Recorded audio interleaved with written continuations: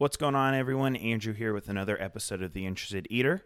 I hope everyone had a good holidays. I hope everyone had a good New Year, and Happy New Year to everyone.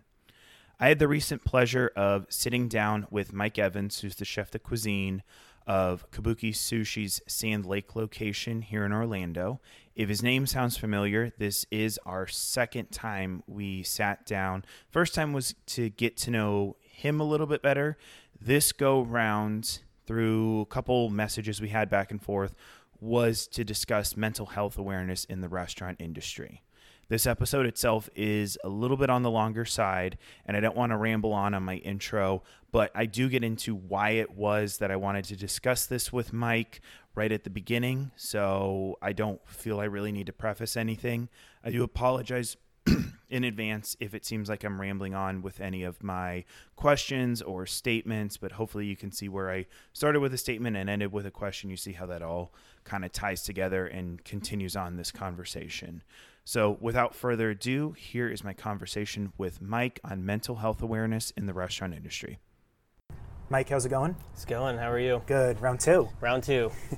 So I appreciate you sitting down with me, and we had spoken off the air, and once we were done with the first interview, you had followed up and you said, you know what, there's a lot of other topics in the world of restaurants and the industry itself that if you ever want to talk about them in the future, feel free to reach out to me and we can get something scheduled and in place.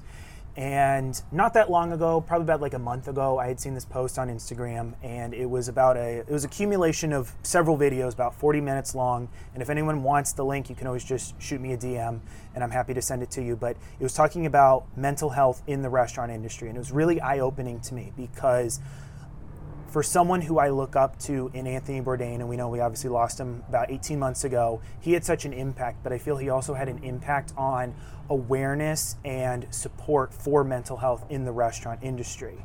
So I'd reached out to you, said, hey, listen, this had a pretty significant impact on me. I would love to know more about it. I want to hear firsthand, since I'm speaking from outside the industry and learning about this from outside the industry, and I want to hear your side of the things, hear what your concerns are, hear what you feel is changing in the industry, and here we are now sitting down. So you wanted to take a brief little moment first to kind of talk about some resources that people may have, so floor is yours. Awesome, thank you.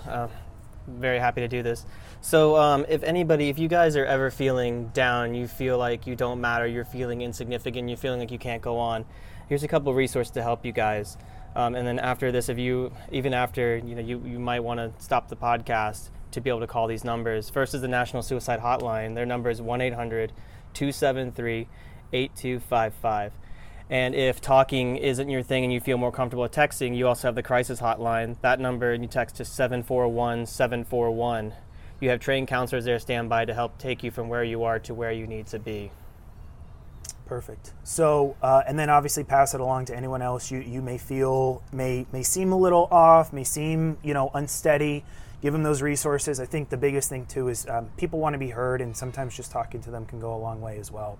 I wanted to get into this topic on mental health, and it was surprising to me. Not that necessarily it's just something that people who are making kind of like the lower wages may be struggling, because we all deal with it. We have to pay bills. We have to, get our life in order. There's life happens, and sometimes that means that, we may have to adjust our schedule and adjust our life, and it can impact things. We all deal with at times some form of anxiety, but there was a significant amount of people that were talked to in this video from the top down. Owners, GMs, executive chefs, Iron Chefs were even on there, that were talking about their mental health struggles. So I'll start things off with you. Can you talk to me about kind of what those concerns are in the mental health industry, what you've been dealing with over these years since you've been in the kitchen?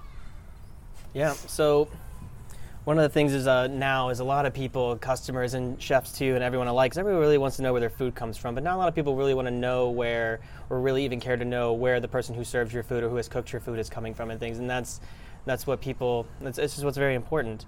And then with mental health now, and the restaurant industry has always been one of those macho industries where we kind of just have to be quiet, you kind of take it on the chin and you just put your head down and keep going, but that's changing more and more in the restaurants, with people becoming, I guess, more woke is actually the phrase they use for that. And so it's the elephant in the room that only really half the people are really going to acknowledge to understand to say, hey, I do have an issue, I need help and things. Then you have the other half, you know, who want to acknowledge it, but they really don't want to look weak in front of everyone else. You know, that's that macho mentality, and that's what needs to change, and that's what has been changing over time. And for me personally, going from restaurant manager to going to being a cook, so I went from two different worlds, staying within the same world, and a lot of challenges there. When I got out of college, I was working for a small company, and I became a manager with them, and it was completely different when I was a cook. So when I became management, there was a lot more. Obviously, I had managerial responsibilities and things, but it was always labor. That was the one thing that really got me. It had to be this percentage or lower, and if it wasn't, you got that phone call at 7 a.m. the next morning from your boss, like, why did we not do this? You know, why didn't we catch this fast enough and things? And you lose a lot of sleep over things like that. And it really hurts. So that's why, you know, I got out of that. It was too much at the time. You know, I was 24 years old, so this was 10 years ago. And I decided to go to culinary school because I liked cooking a lot more, and I figured, okay, I can be in, you know, an environment where I have less responsibilities to start off with, where my job is just to prep my station and cook and run service and clean.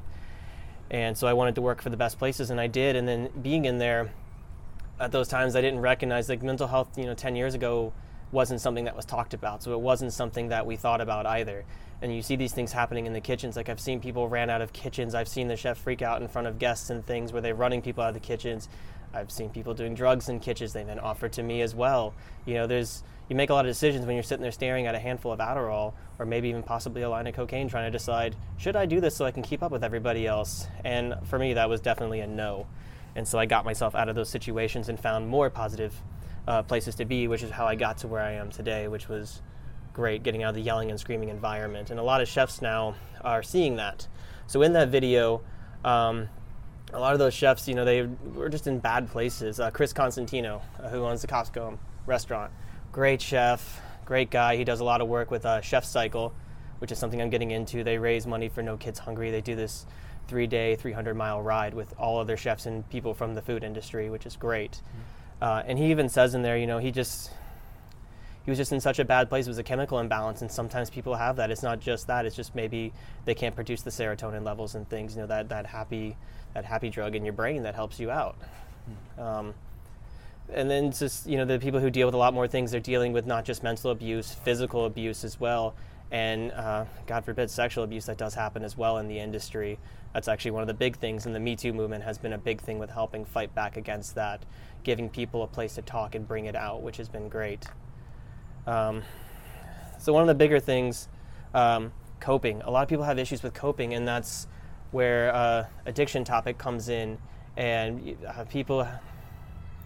It was the same for me too. Was the way to cope for me was drinking, and I wasn't going out and getting obliterated, but there were times when I was coming home from work that I should have gotten a DUI, you know, 3 or 4 different times. And then once you've done that a couple of times and you've gotten very, very lucky, you kind of realize what's happening. You kind of have to slow down a little bit.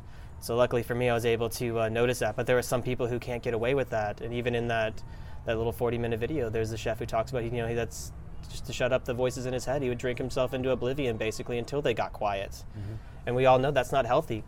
And a lot of chefs now, there's a lot of sober chefs who weren't sober before but are now sober, they're getting healthier and things. So finding those positive mechanisms to help you cope, whether it's talking with someone, seeking professional help, maybe finding a less stressful environment, or finding something that makes you really happy.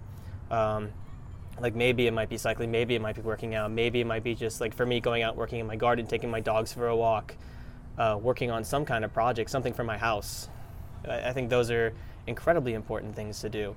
And maybe writing for some people, or singing musical instruments, something, you know, find something that makes you happy and use that to help you cope. And then if you can't cope using that, then maybe it's time to maybe seek professional help. And there is no shame in that if you do need that kind of help. If it, you know, because remember, like we said, everybody matters. It doesn't matter how big your problem is or how small. You matter. Yeah.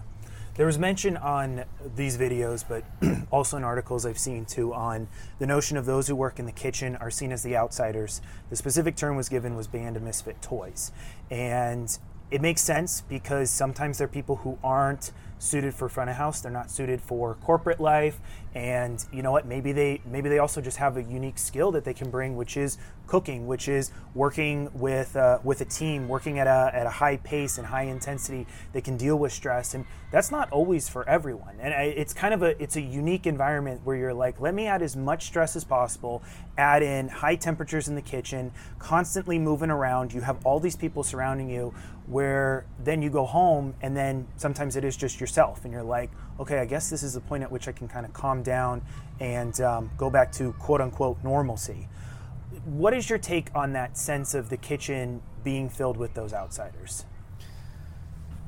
It's always my thing is I've always had a great group. I've always found great groups of friends and things, and you find, like I said, the Island of Misfit Toys and things. You always get different types of people. You have all different types of backgrounds, ethnicity, creeds, religions, and things like that, and you learn to work together, because not one person can run the kitchen, not one person can run a restaurant.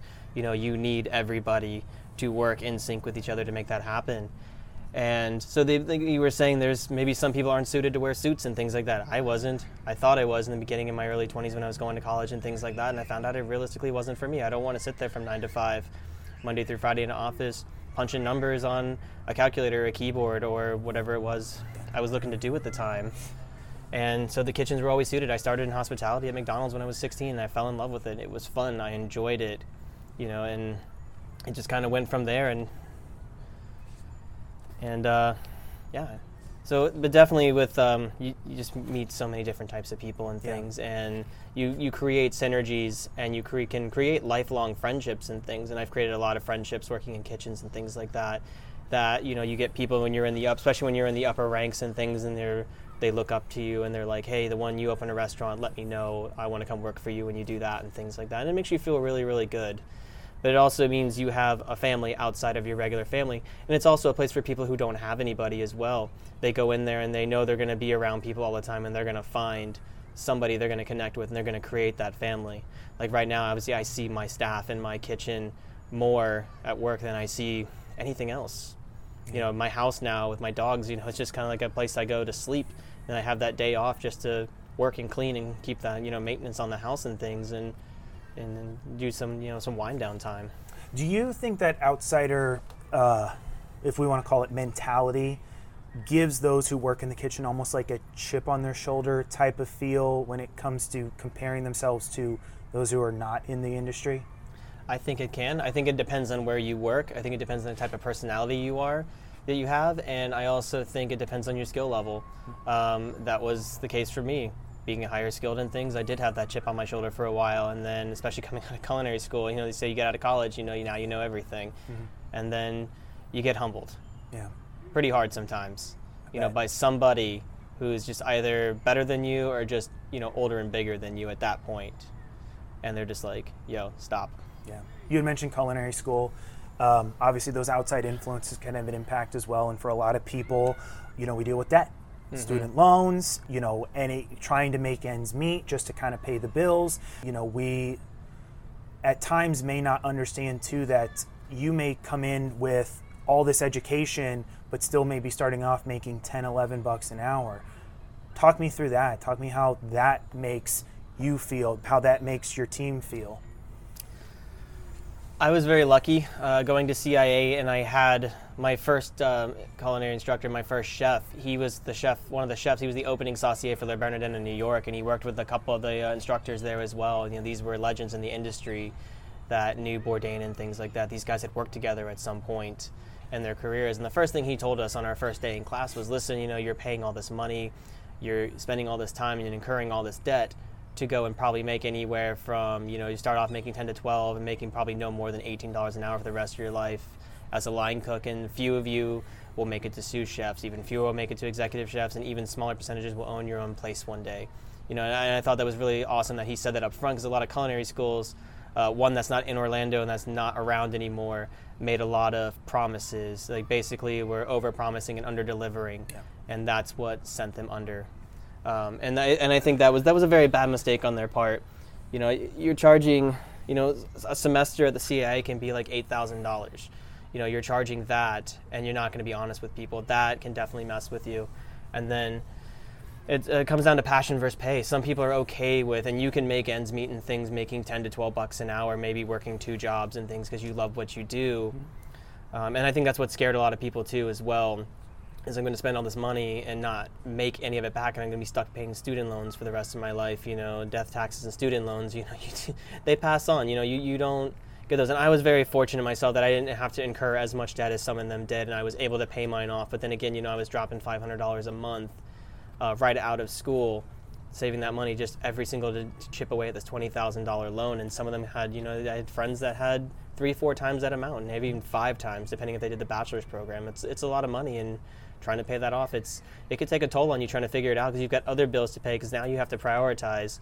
Okay, well, I have to pay the student loan, because if I don't pay on it, even if I get a deference on it for 6 months, I'm still going to get hit with interest, and that's what hurts. Yeah. You borrow this money, and then you end up paying 3 times the amount back sometimes. Exactly. And that just hurts. That's your money. That's your hard-earned money right there. And now you're like, okay, well, I can't buy the latest cell phone. I can't have a TV, or I have to eat family meal all the time.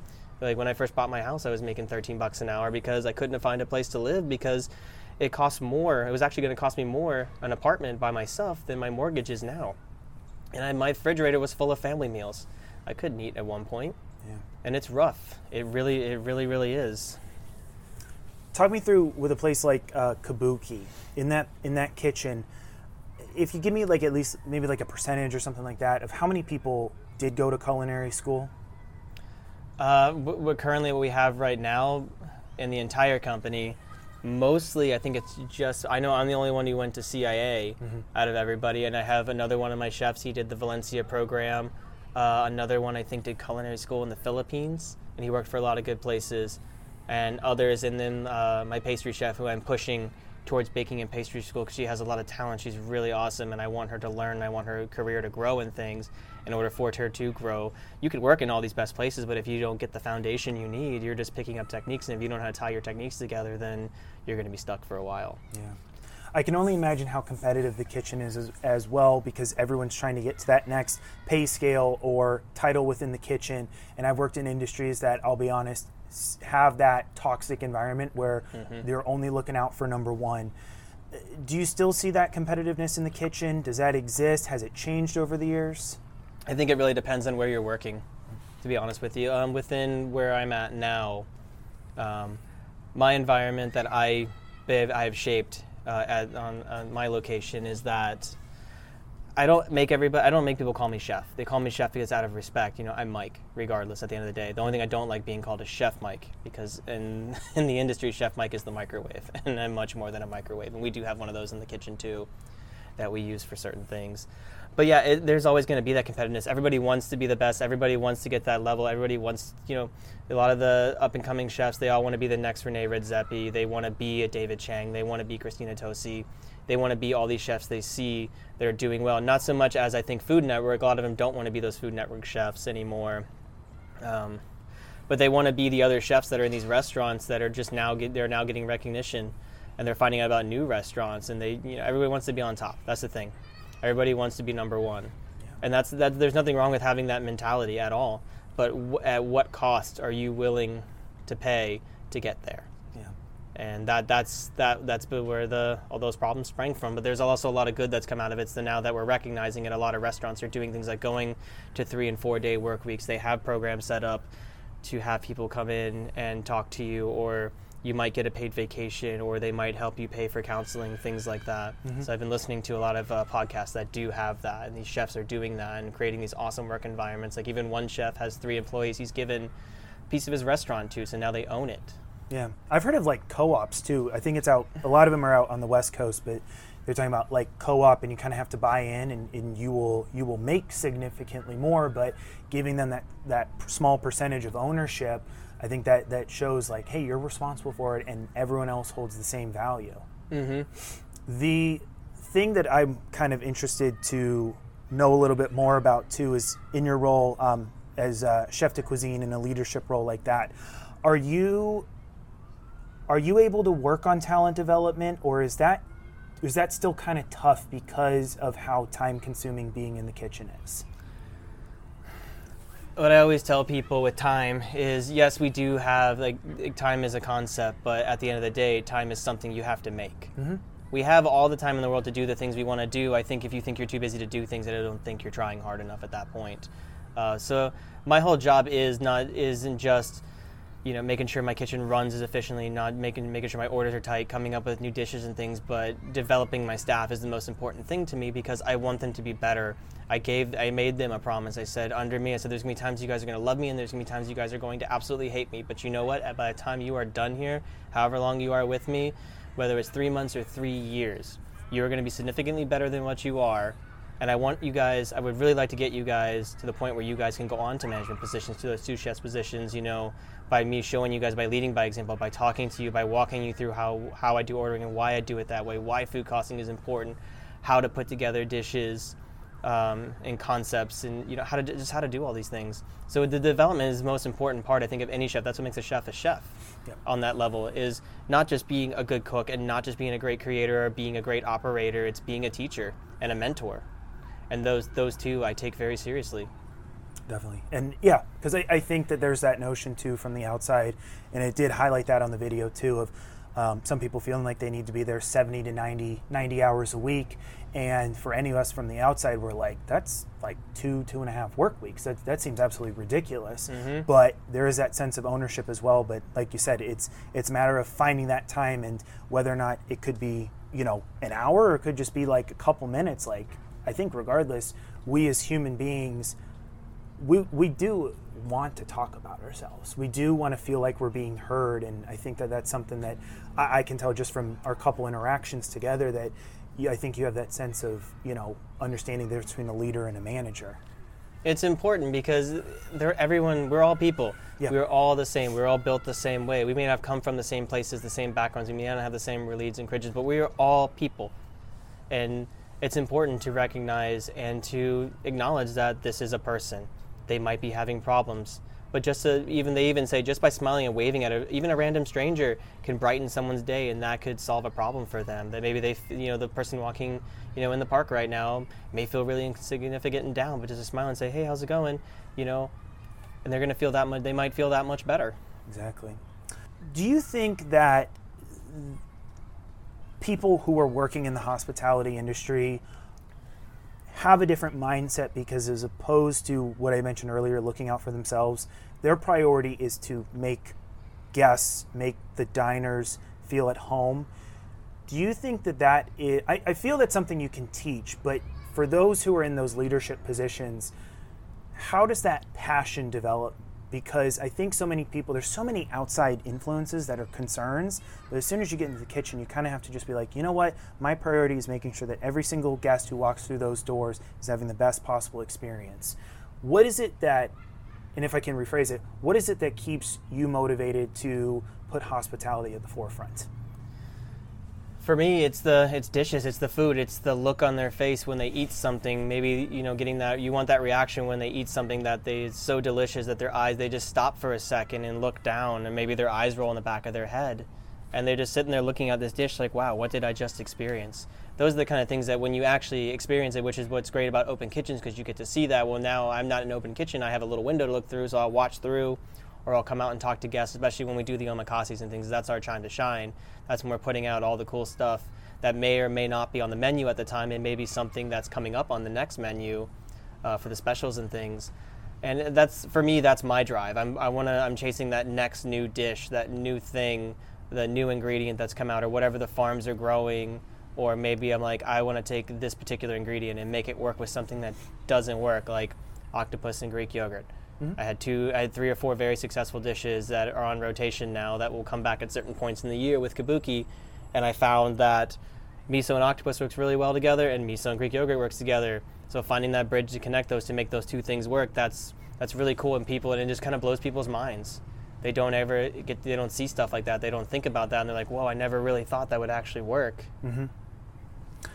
With you being in various roles, you were also mentioning too, and even in our previous podcast, talking about your career change from going more front of house to more back of house. If someone they have that grind, they have that determination, they have those goals in mind, but they're like, you know what, I don't know if this is necessarily the right environment for me. Any advice that you have, whether it be how long you should take it you should be in a role before saying, maybe this restaurant isn't for me, maybe this kitchen isn't for me, or maybe just saying, I need a little bit more time to figure out what it is that I want to do. Do you have any advice on trying to kind of like identify that? Typically, there is a timeline for chefs that if you need to spend a minimum of a year at a place, at least 1 year, regardless of the place. And if you're not going to spend a year there, typically you don't want to put that on your resume. Mm-hmm. It doesn't look good. It's easier to explain a gap in time to say, hey, I just took some time for myself, like, that 6 months or whatever it was while you were looking for something else, versus I only spent 6 months here because of X, Y, and Z environment. But at least a minimum of a year. Like if you're looking to get into culinary, you should work in a restaurant, maybe, especially if you have no experience as a dishwasher, and watch for a year to see what these guys are doing and see what it is and see what it's like from the very bottom to see if that's what you really, really want to do. And it's just like with any other industry, I think you just got to go find a place to try it out for a while and see if it is for you. Because this is very hard. The hospitality industry has always been hard. You're going to miss holidays. You're going to miss family events. You're going to miss life events. Like you may somehow, like if you're married and you're going to have kids, you may miss them being born. And those are things you have to really, really think about. And I think that's why we have the chef shortage happening, right? And that's been happening recently over the last couple of years, because now with mental health being people being more aware about it and chefs talking about it and things, and people are seeing that and hearing about it, and they're like, well, I don't want to mess up my life. I don't want to be like that. I don't want that to possibly happen to me. So I think we're getting some less and less people interested, but I think too, we're also getting the ones we really want, mm-hmm. the ones who really, really want to do it, that are going to put in the time, that are going to put in the effort, regardless of situation, to make sure that they learn and find, and do what they're passionate about. With that shortage, would you say that work-life balance has trumped passion? I think so now too. It depends on the person. Okay. For me, passion definitely trumped life balance at that point. Mm-hmm. And now it's swinging the other way. I'm figuring out more and more how to balance that life with those things I like to do, and shutting off and clocking out at the end of the day, like really clocking out that as soon as I punch my numbers and I hit out and grab my ticket and step out the door, work stays at work. I don't bring it home with me. The only thing I bring home is my knives to sharpen, and that's it. But mm-hmm. that's another one of those calming things that I use. I'll sit in front of the TV, at the end of the night, maybe have a beer, maybe have, a cocktail, whatever it is, while I'm watching TV, sitting there sharpening my knives. It's my relaxing time, which is very important. Finding, especially in this industry, finding the relaxing time, like finding those things you love to do, whether it's gardening, whatever you like to do. Go ride your bike, walk your dog, and things like that. Yeah. That's important. So work-life balance is definitely more important now, and not just with this industry, with any industry. Yeah.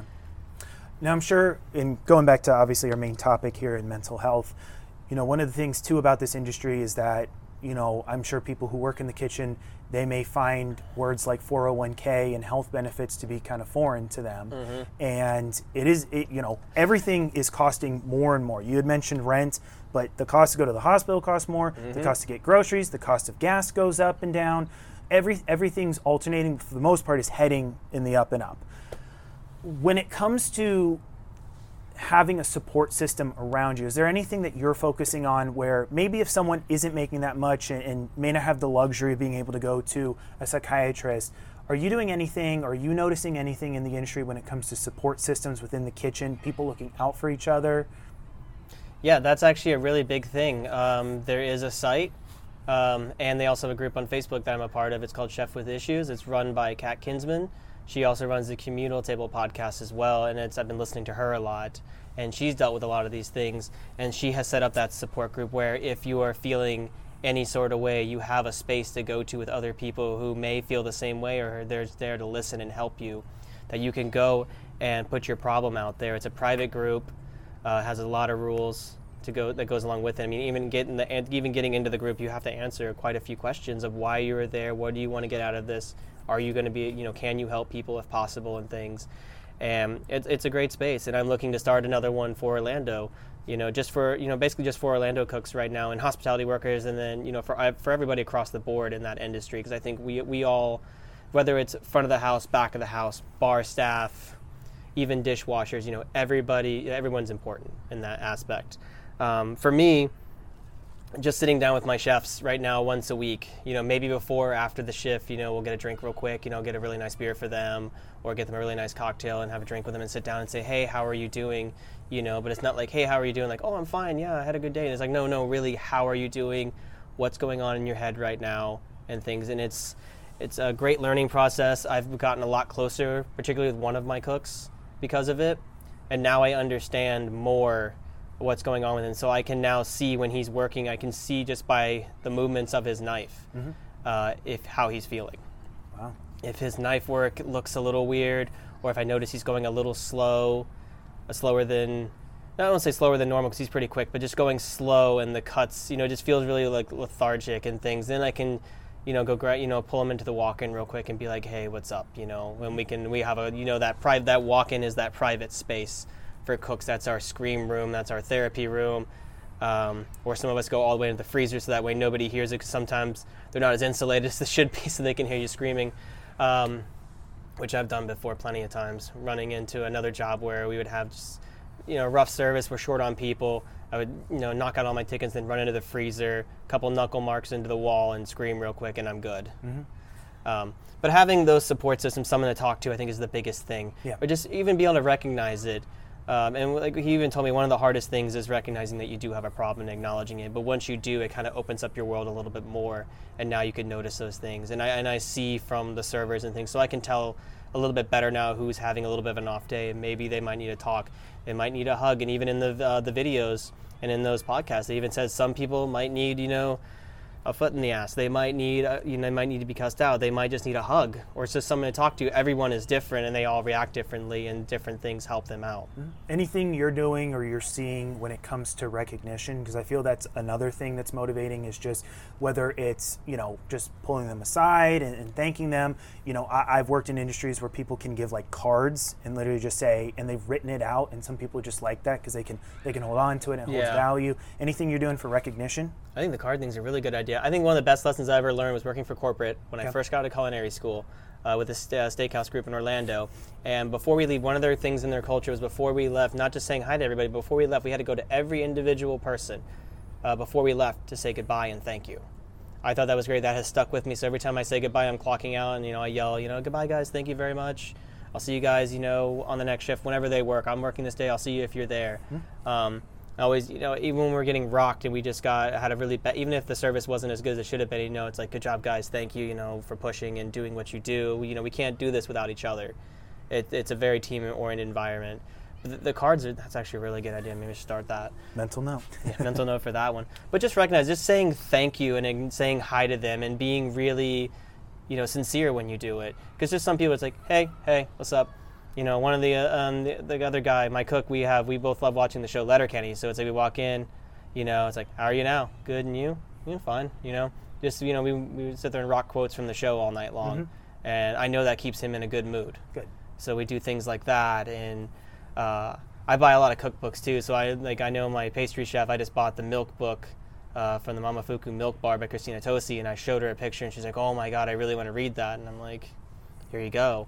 And then I have another book I'm going to give to her from the Bouchon Bakery. I happen to have a second copy of that I'm going to give to her tomorrow and for her to keep because I already have a second copy. So, but I think maybe giving a gift every once in a while makes them feel, especially if it's something that will help for their development. And I'm all about that. I've given cooks plenty of things. I've given away, I might have had an extra knife or an extra set of tweezers or an extra set of chef coats that don't fit me anymore. Or, anything. They like that. I've given away like knife bags. Like you just collect things as a chef. You might have 5 or 6 knife bags. You might have tons of knives. Like we have a picture actually up on, I think it was up on Kabooki's Instagram, but all of our sushi chefs laid out their knives. And we have 2 6-foot tables plus a 1 or 2 foot sink in between, and they had knives covering across the entire thing. Wow. And it's amazing because you look at how much money is spent in there, and some of those knives were over $1,000 a piece. And also probably the stories affiliated with them too. Oh, they all have stories. My knives all have stories.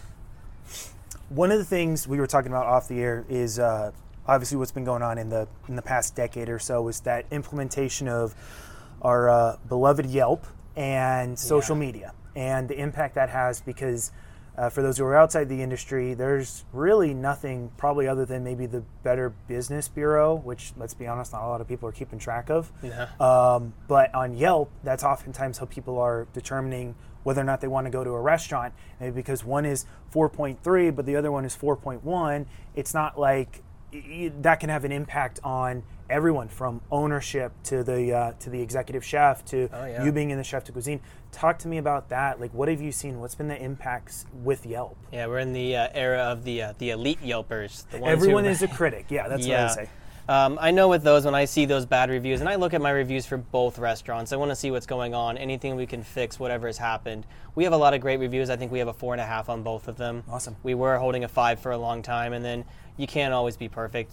Everyone has an expectation. You know, we get people who come in with those expectations, and sometimes we blow them away, and some people are kind of like, eh.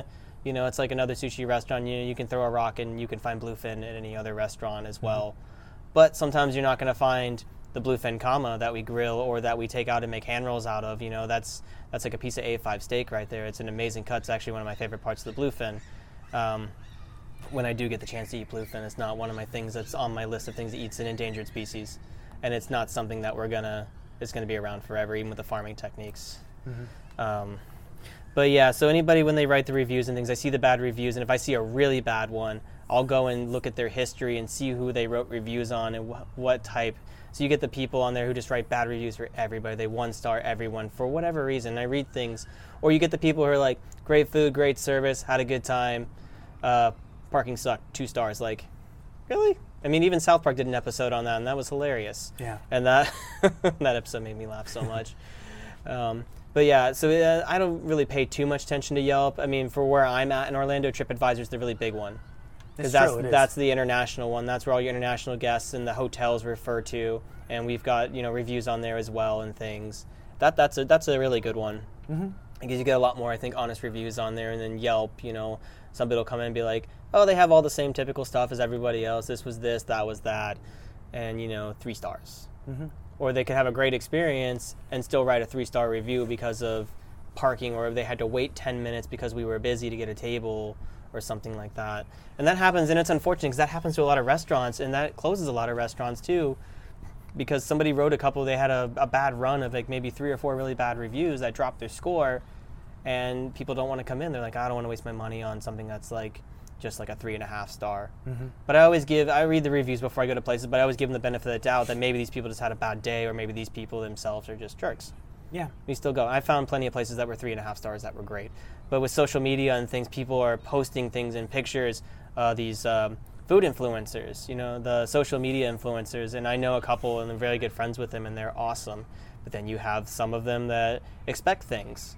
They might want something for free, like, well, I have 20,000 followers. It's like, yeah, but there's 7-year-olds with 50,000 followers or more, like, because they're just making videos of them doing whatever they're doing, And so, but it's cool because we get to see. I think the social media thing's been a very big good thing too, because we're seeing more things we didn't see before. Everyone's posting all the food, and people are seeing, and they go, oh, I want to go try that and things.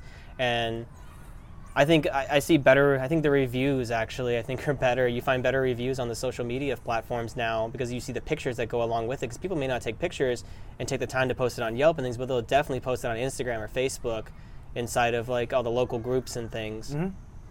So yeah, social media can be very helpful. It can be very hurtful. I think it just depends on how you take it. You got to take everything with a grain of salt. I'd be interested to see how social media moves in the next 10 years because I'm sure it's going to change. I'm sure there's going to be something new for the restaurants as well.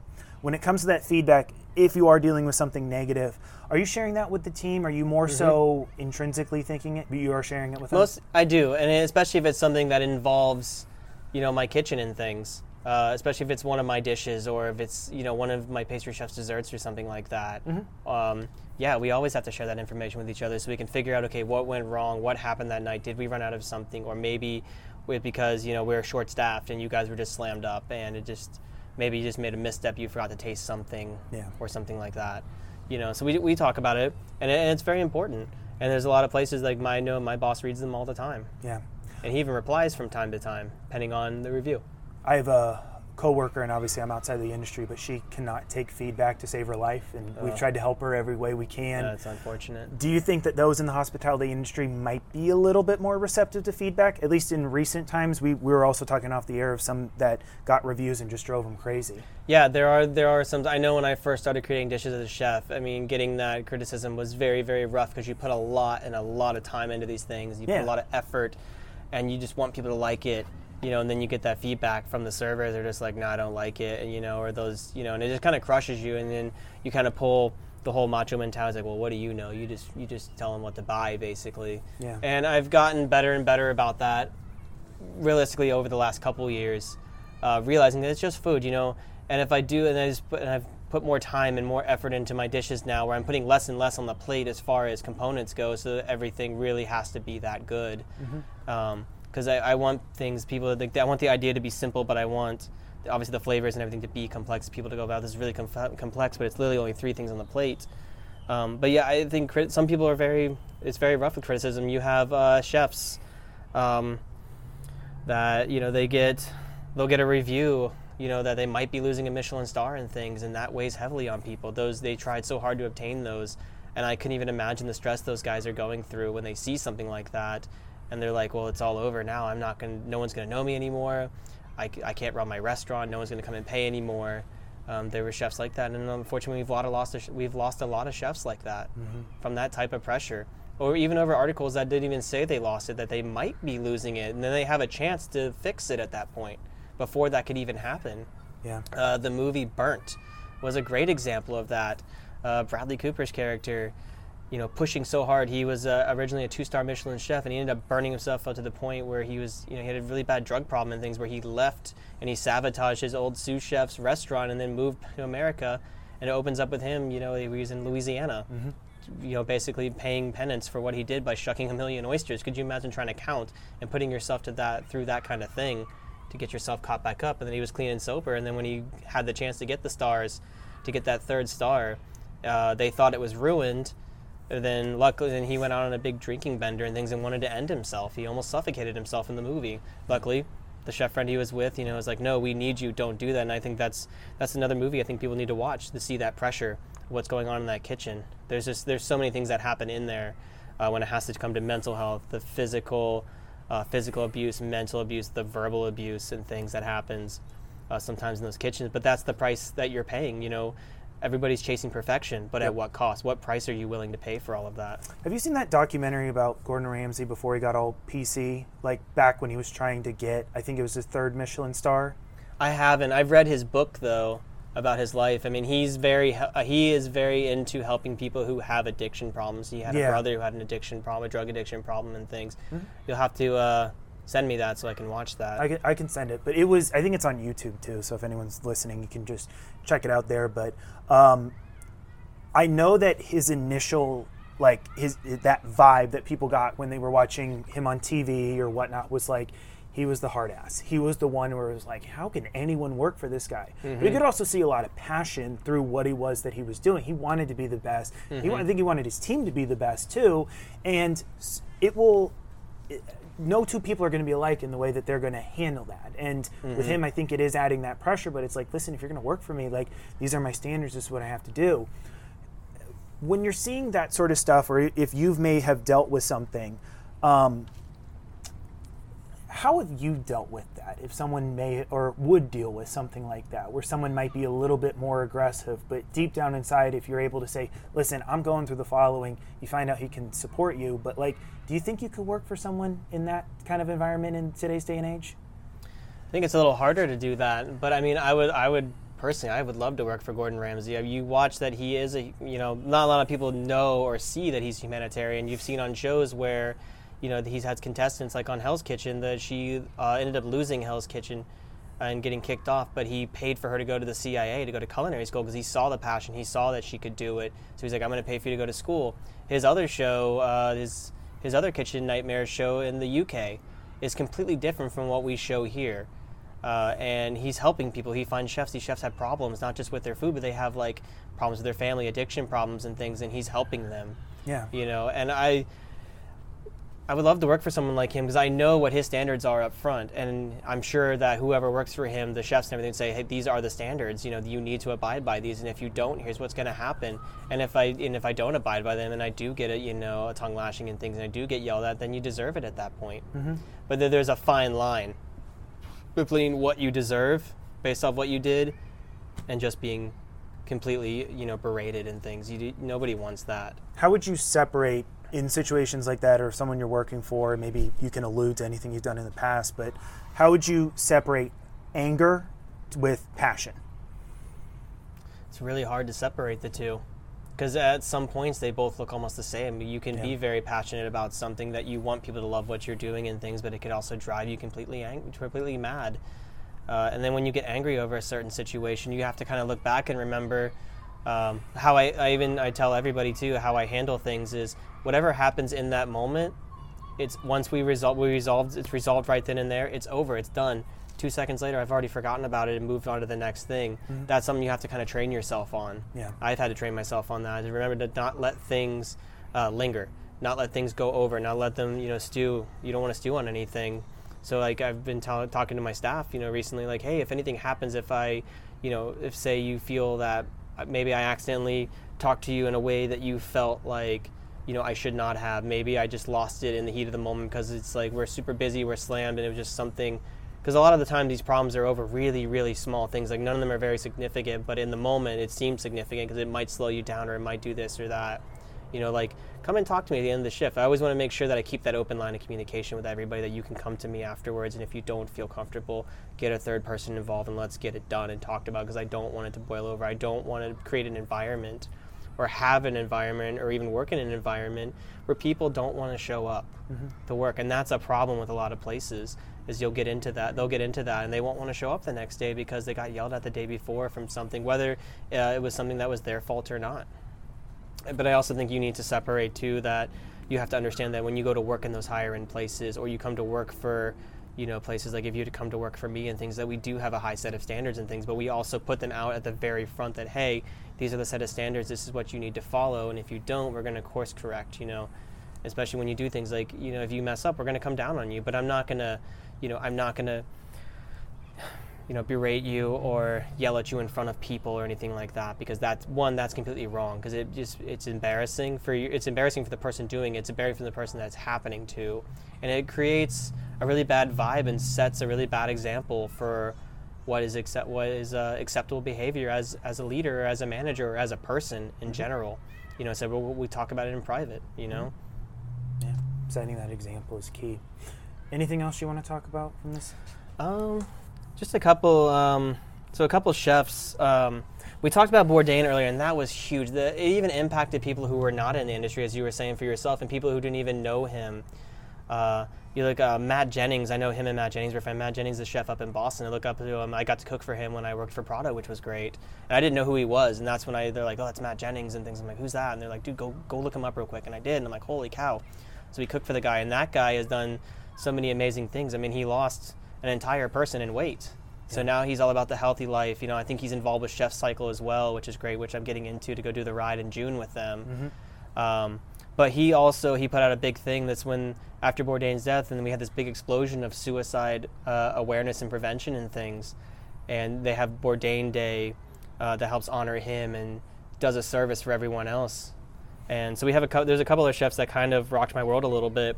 Benoit Volier in Switzerland. This guy was only 44 years old, 3-star Michelin chef, on the eve that he was about to be named, he was the best chef in the world, the best restaurant, all those things. The pressure. There was a couple other outside factors that happened as well with his restaurant, but he hung himself, 44 years old, cracked under pressure, and that's unfortunate. Maybe if he had somebody to say, hey, how are you feeling? Or to say, hey, I'm here for you, might be a different story.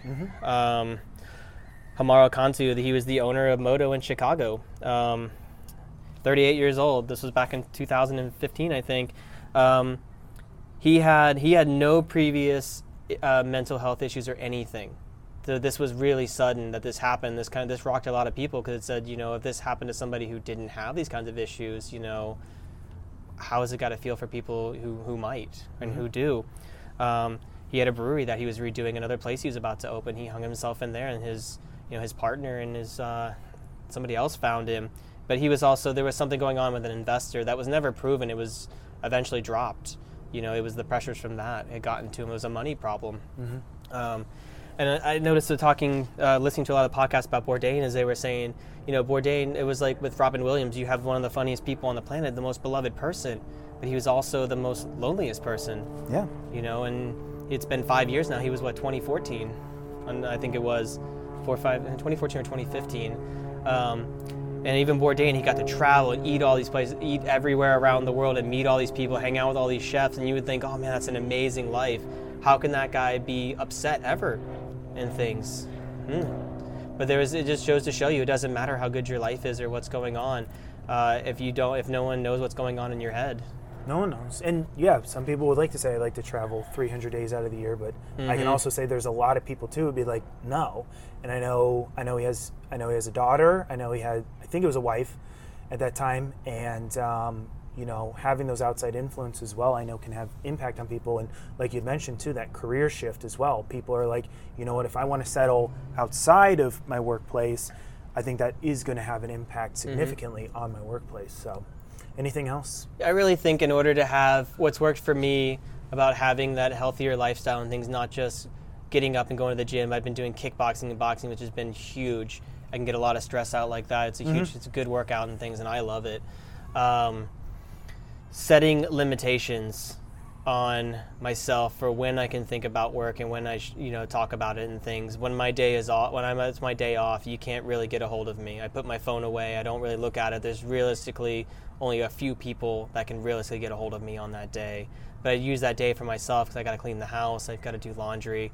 I got, hang out with my dogs. I got yard work. I got things to do. Monday's my favorite day. It's always my day off. It's Pizza Monday. I get pizza every single Monday. It's one of my comfort foods. I love it. Where are you going today? I actually got pizza earlier today for lunch. I had Papa John's delivered today. I was hanging out with someone, and she was like, I want pizza. I get Papa John's. I'm like, okay, what do you want? And got pizzas and things, and it's awesome. So I think setting those limitations and setting those boundaries basically on work is work, my home is my life. I'm trying to set my house up kind of like that kind of Zen feel, looking at colors to paint the walls for more relaxing colors to make it feel more relaxed and things, and make it feel a little more open.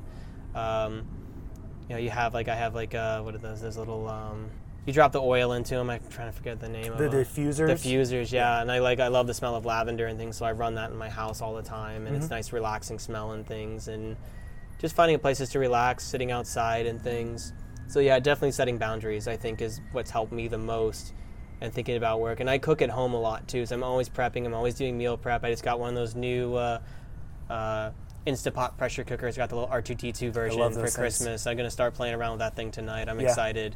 And when you do work in this industry, you do have a true love for cooking. Everyone's like, well, how do you cook at home and things? I'm like, I love cooking. I do it for work.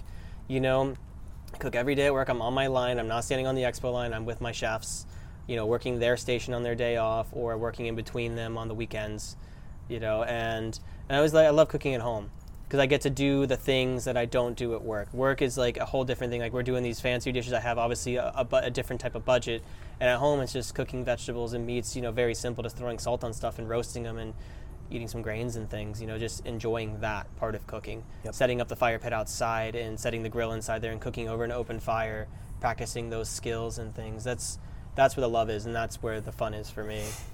Awesome. That's pretty much it. I mean, this is a very, very, very big topic. There's a lot of different small things that you can go into, but I think the biggest thing is making the people more aware that it is okay to say, hey, I'm not in a comfortable state right now. I'm not in a good space.